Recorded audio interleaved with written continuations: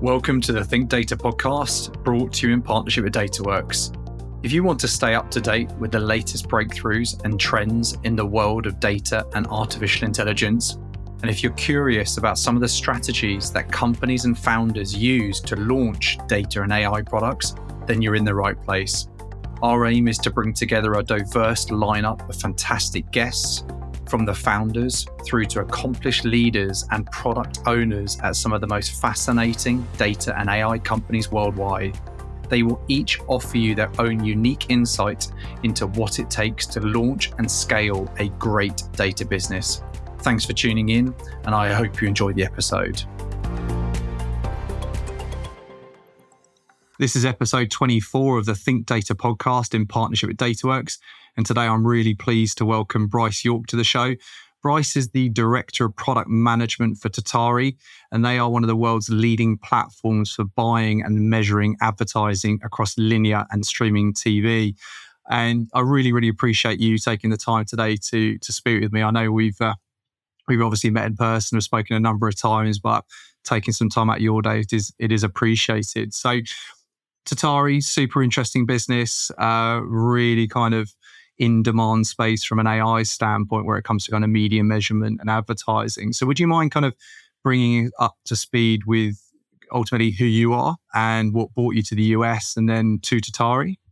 Yeah, absolutely, Alex. It's great to be here. Thanks, looking Bryce. forward to it. It's been time coming, so it's good to get on. So a little bit about me, Bryce. I've been with Tatari for about 4 years, but before that, this kind of machine learning and data thing has been a bit of a thread in my product career, which I've been doing for 10, 11 years, something like that. In fact, I didn't really know it was product management right away, but I'll connect that dot in a minute. So back in 2015, won't take you all the way back to the start, but I got hired as employee number one at a boutique management consulting agency. They were doing really well teaching corporates, enterprise, big companies, Fortune 500 scale, how to innovate like startups. And so what that ended up really meaning was you were teaching them the lean startup, product management, and design thinking, which is a pretty good place to get a start as a product manager, turns out. And so what I was brought in to do was to take that successful service business and help them digitize and productize that, which meant taking their expert consultants with 5 or 10 years worth of experience and trying to put that expertise into a scalable platform. So that turned out to be a really, really great formative ground for this kind of line of work, and really got me into this space of like taking an expert and turning it into a product and a platform and going beyond the level of expertise of like the if this then that kind of stage that we were at a little bit back then, and really digging in there. So we ended up building that out, and it did really well. We did $1 million in revenue in our first 14 months, and fast forward a while later, and we actually got acquired by Deloitte Consulting. But in fact, actually, at this company, while I was there about 2 years in, we hired an intern. He came in and he was just so good. This guy was an absolute rock star, and I don't use that lightly. And so when it came to the end of the internship, he was about to graduate, and we're like, "We'd love to hire you. Tell us what job is going to get you to stick around." And so he says, "Well, I'm really interested in this product management thing. That's what I'd really like to do and explore. Is that something you'd be interested in?" I was like, "Let me think about it." And by think about it, I mean, Google it and find out what that is. And then I went, hang on, that's what I've been doing, product management. I guess that's what this kind of field and career is. And that kind of kicked that off and really got me into this data analytics and machine learning. So fast forward a number of years, I was at a company called Finder. Those in the US might think of NerdWallet, perhaps, as a company in this space, comparison of credit cards and financial services. In the UK and Australia, you've probably heard of Finder. It's the number one in the world, but a little bit behind the number one in the US. And so at that company, there was so much data. And that was my first time getting into a bigger company where there was a ton of this data aspect. So millions of monthly visits, hundreds of thousands of pages. And then it was with them that I actually ended up moving to the US to come along and head up the US division. The fact that I said that it was not number one doesn't mean I didn't do a good job. It's a big market. And so that was what brought me to the US. Australia is a great place and has a really great startup community, but it's far from the rest of the world. And these days, far isn't necessarily time. It's No. the time zone. Everyone's asleep. So that kind of makes it challenging. And then I ended up joining Tatari accidentally. They kind of hit me up on LinkedIn and really loved the mission and the leadership. And so that was how I ended up here. Nice. Yeah, I like that story. And you're right. It's wherever you are in the world, Australia always seems to either be awake or asleep. There's never kind of a middle ground. You can never seem to reach anyone in Australia at the time you want to. So, yeah, and obviously US is classically and kind of cliched the land of opportunity, and you obviously grasped that and came over. And for those that are kind of listening to this who are not necessarily au fait with what media measurement is and media buying is, who are Tatari and how does AI help them? Yeah, you bet. So Tatari is an ad tech platform which is focused on leveraging data and analytics to buy and measure TV advertising. Traditionally speaking, so the company is about seven years old now. I've been there for 4 years. So a good chunk of that journey. I joined about employee 41, now 300 people. So it's been through a lot of growth. When they started out, TV was a different medium. It was a high-spend, offline, big-risk channel. It worked really well, but you had to really be at a scale. The ticket to the ball game was in the millions of dollars, which is pretty intimidating as an advertiser. And so it was really this big hurdle where you kind of would run out of everything else and you'd reach this major scale where TV was an option. And one of the hardest parts of that was actually measuring and knowing what happened. And so you would basically have to construct these really contrived experiments, doing things like location-based geographic holdout groups. And so you would have to turn off all of your advertising, which as a business owner or a marketer is a pretty scary thing in a major geography, run the TV advertising there and then see what happens and compare those results to each other. And you have to be running 6 or 7 figures easily in order to be able to make that happen.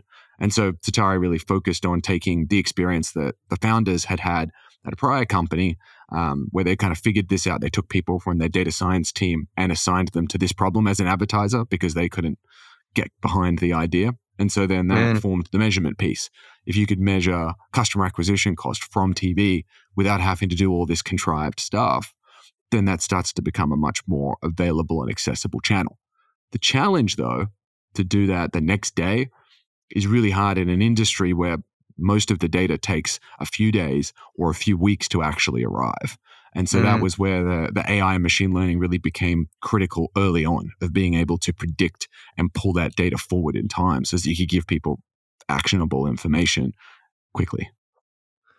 It's really interesting. And I know just as a consumer of media, I think we've changed. I think you probably relate to this. Back in the day, you turn on the TV, and if something wasn't on, well, you'd have to find something rubbish to watch. Then that was kind of. But now I'm guessing Tatari was set up, we said 5 or so years ago, at that probably pivotal point when the way we are consuming media changed. Do you think that a lot of that success was down to timing, or was a lot placed on the data science and kind of the analytics piece really early on?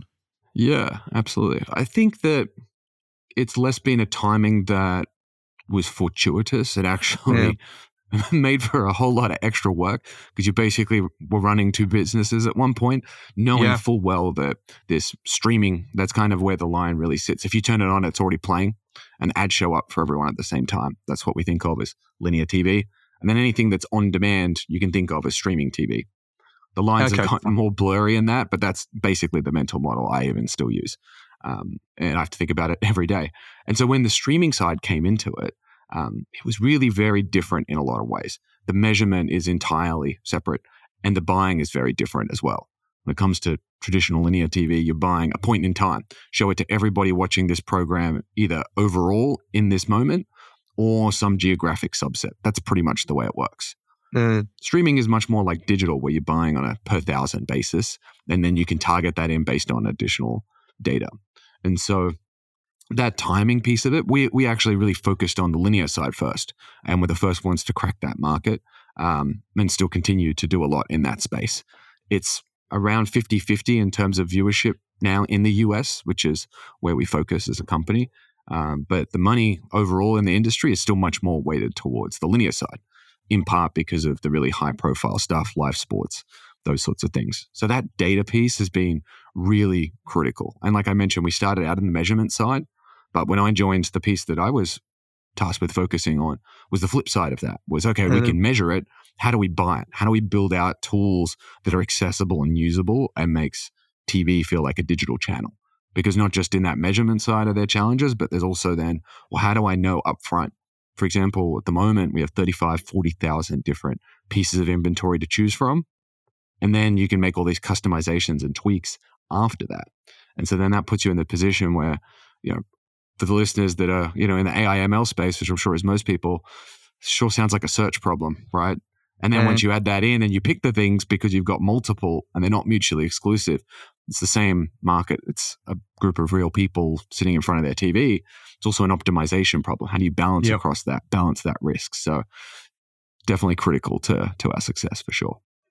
And I suppose as well, if your advertiser or your media owners are getting a better kind of insight into the effectiveness of these campaigns, then they're more than likely will invest more, because obviously if they don't necessarily know the return on this. So Tatari really kind of solves that. It gives them a window into the performance and equally allows them to optimize future campaigns, future adverts. Yeah, absolutely. It's all about that part. It's all about understanding what's happening. And that's how the business is set up from the core. That's how our business model works. We don't charge some subscription fee or something like that, because then our success isn't tied to the advertiser's success. So instead, we take a share of the media spend. And so if they're seeing results and they spend more, then that's good for everybody. Yeah, I love the idea, and it's obviously doing very well. I think what you say, 41 to nearly 300 heads over a relatively short time frame. Obviously, you found yourself in product without necessarily knowing you were in product. A few years ago, and you've seen yourself. The market is rampant now in terms of strong data and AI product owners or product managers, but there is still that kind of misconception and confusion around what is an AI data product manager and how does it differ from that kind of more classic software product manager. For those listening in, we've got a heavy product listener base, which is great, but equally people trying to break in. And there is, as I said, there is that kind of misconception between the two. So in your experience, in your opinion, what is the difference between the two? Yeah, I would say there's a lot of overlap.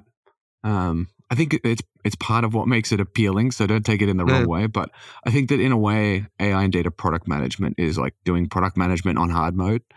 It's like adding all this extra stuff on top of it. But for me and everybody else that I work with in this sort of space, it's part of what makes it really interesting. As a product manager, you love solving difficult problems, not impossible problems, but difficult ones. I think that broadly speaking, there's some stuff that really comes in that's really different. And then there's skills that go with that. I think patience is critical as an AI and ML product manager. Things just take longer because you're exploring and you're inherently innovating in different ways. I think in more classic software product management, you're innovating more in the way that you plug things together, the way that you design the experience versus necessarily doing things that are truly novel. And it's kind of more akin to hardware in that way. Plus, you've got this extra stage of research and development, which just isn't really a thing unless you maybe describe product discovery as R&D, but R&D is where you don't know what's going to happen on the other side. Is this even going to work? How long is this going to take? You think estimates are hard in engineering? It's way harder in data science and machine learning. Another thing that I think is key is the deep context aspect for your partners. When you're working with engineers, you really want them to have an understanding of the business problem, the customer, their needs, and the empathy for that. But you don't have to have that. It's not a requirement. It's not necessarily tied to the outcome and the results that you deliver. But when it comes to AI and ML, the data science and ML engineers, they really need to understand that, because so much more of the solution in a classic software PM is determined by the product manager and the product designer. Yeah. But in the world of these AI and ML products, data science and machine learning, the actual solution really comes from there. and it generally emerges rather than being, oh, I know what to do, I'm going to do that. It's much more iterative. So I think that's a really key part. And then speaking of the design side, many aspects of product design is like following best practices and applying all of those things, and leveraging patterns and putting it together into a coherent experience. And a lot of it's about connecting the dots. When it comes to this AI and ML stuff, a lot of it is very like greenfield. You're solving problems that don't have these proven solutions, and you're working with data and varying levels of data fluency in your customers and helping them understand and use that, especially in the type of AI ML that I tend to focus in, which is less of that visual AI ML and more of that quantitative data side of things. Well, I think for anyone listening, I think you probably absolutely nailed that in terms of the brief. And it is interesting, isn't it? Because the pace at which AI or kind of data and AI is moving at the moment, the patience piece is probably even more important because you're leaping into the unknown. The classic kind of software development life cycle, that's not really necessarily changed. I think because of AI, it's probably changed a bit now. But, you know, the AI is interesting. You say that the kind of the product solution is almost being defined by the ML and the data engineers, whereas actually from a software PM background is actually the product team, the product designers. And I thought that's really interesting. And how did you find that transition? Because I know, you know, you're not necessarily from a machine learning background. How did you find that transition into that? Yeah, it's a tricky one. I think product management is inherently filled with these big leaps. One of the big ones going from an IC to a manager. It's such a strange career. You get a voice at the table and an opinion in the ear of a CEO, especially in a medium-sized company, so early in your career. But then when it comes to actually managing people, it takes many, many years for most people to actually get to having direct reports and managing product managers. And so I think you kind of have to get used to that. And I think that translates a lot into expanding into this space. For me, I found that experimenting and building out individual features of this nature within a traditional PM role is really a good way to get started, start to try those things out. And I was doing this in 2015, 16. It was a little bit harder back then because there was much less available off the shelf. Today, the things that you can plug in, like if you want to grab and use like an LLM such as OpenAI's tech, it's very accessible. Now, to build a product out of that, especially a business out of that, is particularly challenging.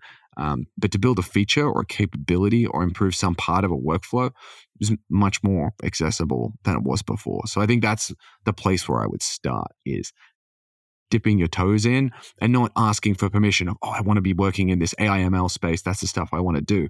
Look instead at what are the problems you're already solving in your role and look at how can these things fit into it. Think about where there's taking knowledge and putting it into the system, accounting for uncertainty, looking at optimization and taking those parts, or looking at language. That's certainly a part of it, being able to explain things better and translate information. So there's a lot of ways to mess around with it. And something I tell product managers all the time trying to bolster their resume, one of the best things you can do is not a course. One of the best things you often can do is a project. Actually build something out and ship it, especially in this era of no code. And all the things that are available now. Take something that solves a customer problem, especially one that you have yourself, and build it out and feel it out, and you'll learn a ton along the way and figure out if it's the thing that you actually want to do. Because there are a lot of things that make this area seem very appealing from the outside, but it is challenging. And if you're already a product manager, you know that product management itself is like that. So yeah. No, it's a really good advice and some tips for people listening on that who may be interested to break into product or transition from a kind of more classic software PM. So some rally tips there. And I think turn of the year, obviously it's been a slightly unusual year. 2023 is going to be one we remember for all the wrong reasons. But we've also seen an implosion of Gen AI product startups. You know, you mentioned about the LLM, the open source, how accessible these models are now. But off the back of that, there's been a huge amount of Gen AI products launched. And as a product manager, product owner, in your kind of experience, what makes a great data and AI product? I think that's a really good question. I think the Gen AI piece is such an interesting one because certainly in the mainstream, it really redefined what AI meant. For a while there, to say AI was just not a thing that you did. There's machine learning, product management. There's data science, product management. The AI was this, what we now have been reconditioned into thinking of as AGI, artificial general intelligence. And so it kind of really lowered that barrier a little bit, which I think is great because artificial intelligence doesn't have to be this crazy, complicated thing. If you think of playing chess, that's a little bit more complicated, but you think of playing checkers or something against a computer, that's a form of artificial intelligence. It's very narrow, but it's artificial intelligence nonetheless. And so I think being able to like bring that sphere in a little bit more and be able to talk about it in a more accessible way is really good.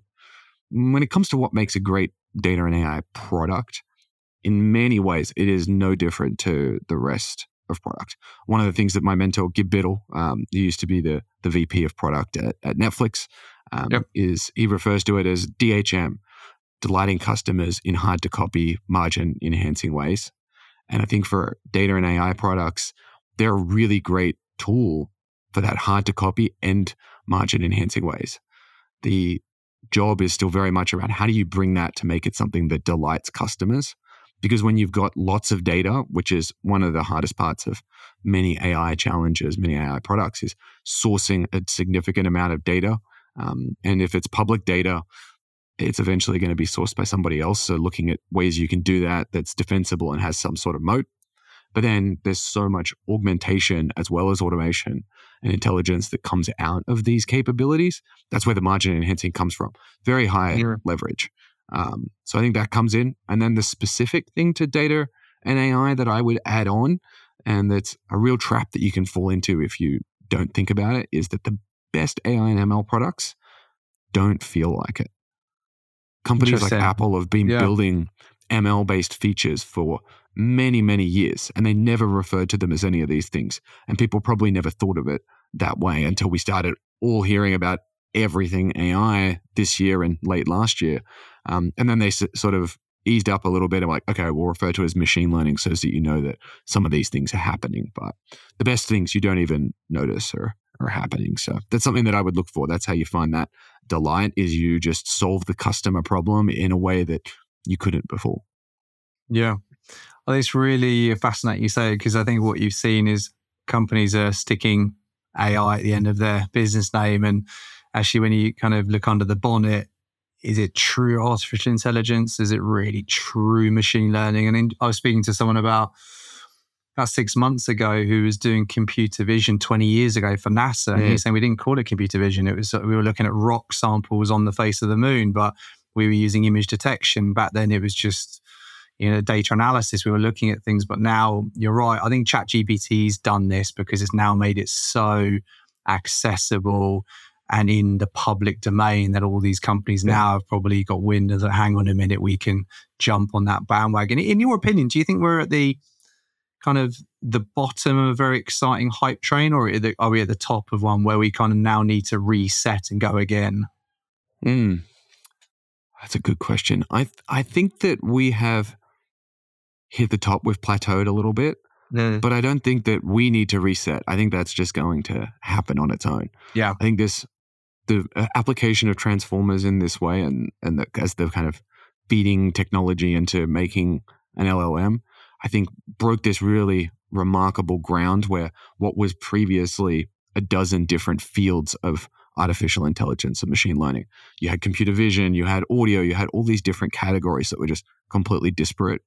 And then now there's this like unifying technology underneath in the transformer, which means that expertise and knowledge and innovation can be passed across all of those technologies, which is basically gone from, okay, we've got this, let's just call it in a smaller number, but we've got 10 fields with 10 people working on it.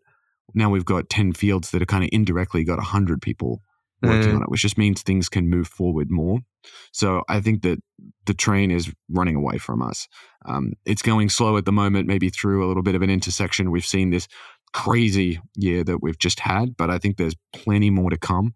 And so getting comfortable with it as both a user and consumer, but also as a technologist, I think is really key, because it's going to just be a part of how we operate. but I don't think it's Then, going to take over everything, and that being a software PM is redundant by any means. yeah, I think there's just going to be different ways and approaches. And it may be that many aspects of these AI and ML type pieces become more of a platform-based team in the same way that data platforms have been that, or software reliability engineering, where they kind of sit behind the scenes and serve internal teams. It may be that some of these aspects go in that same direction. So I think as an overall company and industry, lots of change still afoot. But I don't think it's disrupting the role of a product manager as much as some might have feared in the beginning. yeah, I think you're right there, and I think there is obviously with anything new comes immediate fear, and obviously there's this kind of the doom mongers out there that think we're going to be replaced by robots, but I think it's there to drive efficiencies, and if that is brought into, say, a classic data engineering or BI engineering environment, that can drive incremental gains in terms of time or efficiencies, then ultimately you're going to have a more effective team as a result of it. It's not coming in here to replace people. And I think you're right about the trains left the station, because I think the rate at which this has accelerated. You go back to the cloud boom, where obviously you had all these cloud vendors coming on, and all of a sudden it was like, what's the cloud? Oh wow, it's like, we're putting our data in somewhere which isn't here. Whereas actually what's happened with AI, it's the tangible products that are being released. There's so many variations of them that it's more about the education piece now. I think about saying, well, this is what you can benefit from, like health tech, for example. Some of the stuff they're doing in that is genuinely fascinating. But I think you're right. We maybe are just slowing the pace down until maybe we take stock and then go again. But there's no going backwards, I don't think. No, I don't think so. And I personally think that that's a really good thing. I think this is a really interesting step forward. And I think the cloud space it's less mainstream parallel, but as a technologist, I think that there's a lot of parallels there. It was this point where a new amount of leverage was introduced, where it wasn't you had to go get servers and fork out this cash and be able to do that in order to get something up and running. And it was this idea that you could just plug into the cloud, somebody else's platform and technology. And so I think that's a really exciting opportunity. So that's kind of where I think we're going, is it's just going to unlock new things, new ways of looking at stuff, and new ways to solve your problems. Absolutely. And I think so bringing it back to Tatari, and obviously you can say as much as you're allowed to, I guess, but in terms of you, Tatari, how much of an important factor is AI going to be moving forward, and what can we expect to see or hear coming out over the next kind of 6 or 12 months? Yeah, absolutely. I can't say too much, but I think I could say a decent amount. Yeah. It's a central part of what we're doing. There's a lot happening on the media buying side of things. So measuring it has long been in this space and continues to be. But so much of it is around how do we bring that forward? We were previously going, how do we take data from 2 weeks and bring it up so that you get it the next day? In a way, it's now we're going, well, how do we get it a week in advance or 2 weeks in advance so you can have predictive analytics? And then when you've got predictive analytics across tens of thousands of things, that's then overwhelming in a new way. It's very useful and actionable, but then you've got to then boil that down. And so that's this kind of this continual cycle. So there's a lot happening in the things that we've been doing. Over the years, we've been building out these individual point solutions, solving the individual jobs to be done within that performance marketing cycle. And the long-term vision has always been being able to automate in an augmentation way, which I think is a really interesting nuance to keep in mind when you're building out these types of capabilities. Not every user wants automation, and not every industry needs automation where it's done for you. Sometimes that is a scary concept, and sometimes, and in many cases, it's not optimal. You want to be able to use machines for the things that they're better at than people, and you want to use people for the things that they're better at than machines. Well, that's still very much a thing. Maybe one day that won't be a challenge and it'll all be about self-fulfillment, but I don't think we're there yet, and I think it's going to be a while. And so what we've been focusing on now is bringing those things together into sort of an ensemble and optimization model to be able to automate in an augmentation-centered way the planning experience. So building out your media campaigns fully for you, but not in a black box like a lot of the Facebook ads and the like of the world, where you have a few levers to pull and you wait and see what happens. Instead, it's much like a traditional media plan that's actually built for you by the machines. And so it's just as if your colleague had done it for you or an agency had done it for you. It's just there ready to be looked at, tweaked, and monitored, or to get comfortable with it, figure out what it says, and be able to explain to your boss why you did that. So that's one thing that we've really been focusing on, which is pretty cool. It's been years in the making and pulling those pieces together. So that's in a beta now with a few of our favorite advertisers. Exciting. And so that'll be out really soon. And then another part is for those that are familiar with TV, which I don't know how many that is. It was traditionally bought on audiences, which was men 25 to 44. And that was about as fine-grained as you would get. And just getting in front of those people was often the outcome that people measured, whereas Tatari kind of really focused on actually measuring commercial outcomes, like customer acquisition cost and return on ad spend. And so what we're doing at the moment is we're reintroducing audiences in a new way, in addition to the way they were done previously, as more of a bottoms-up piece. So looking at individual households and then building that together. So there's a whole stream of work in that. But one of the really interesting ones we've been doing is applying the principles of embeddings that some may be familiar with from the LLM space, but applying that to household attributes. So you've got 250 different attributes of a household: age, gender, household income, interests and tendencies, and all those sorts of things.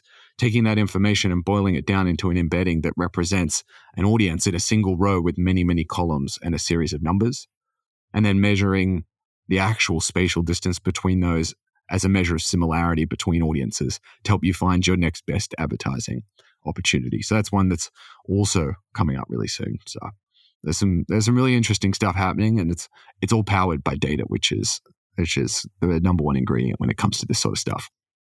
Exciting. Yeah, I could speak about this all morning. It's a really interesting space. And obviously for anyone listening who has that kind of is receiving adverts, the reality is Tatari may be responsible for helping those advertisers really make sure that those adverts are to the right audience.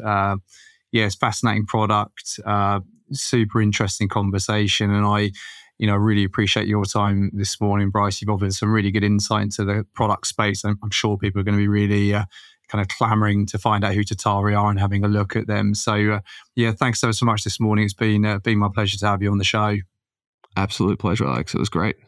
Thanks, Bryce. Thanks for making the time and having me on. Pleasure.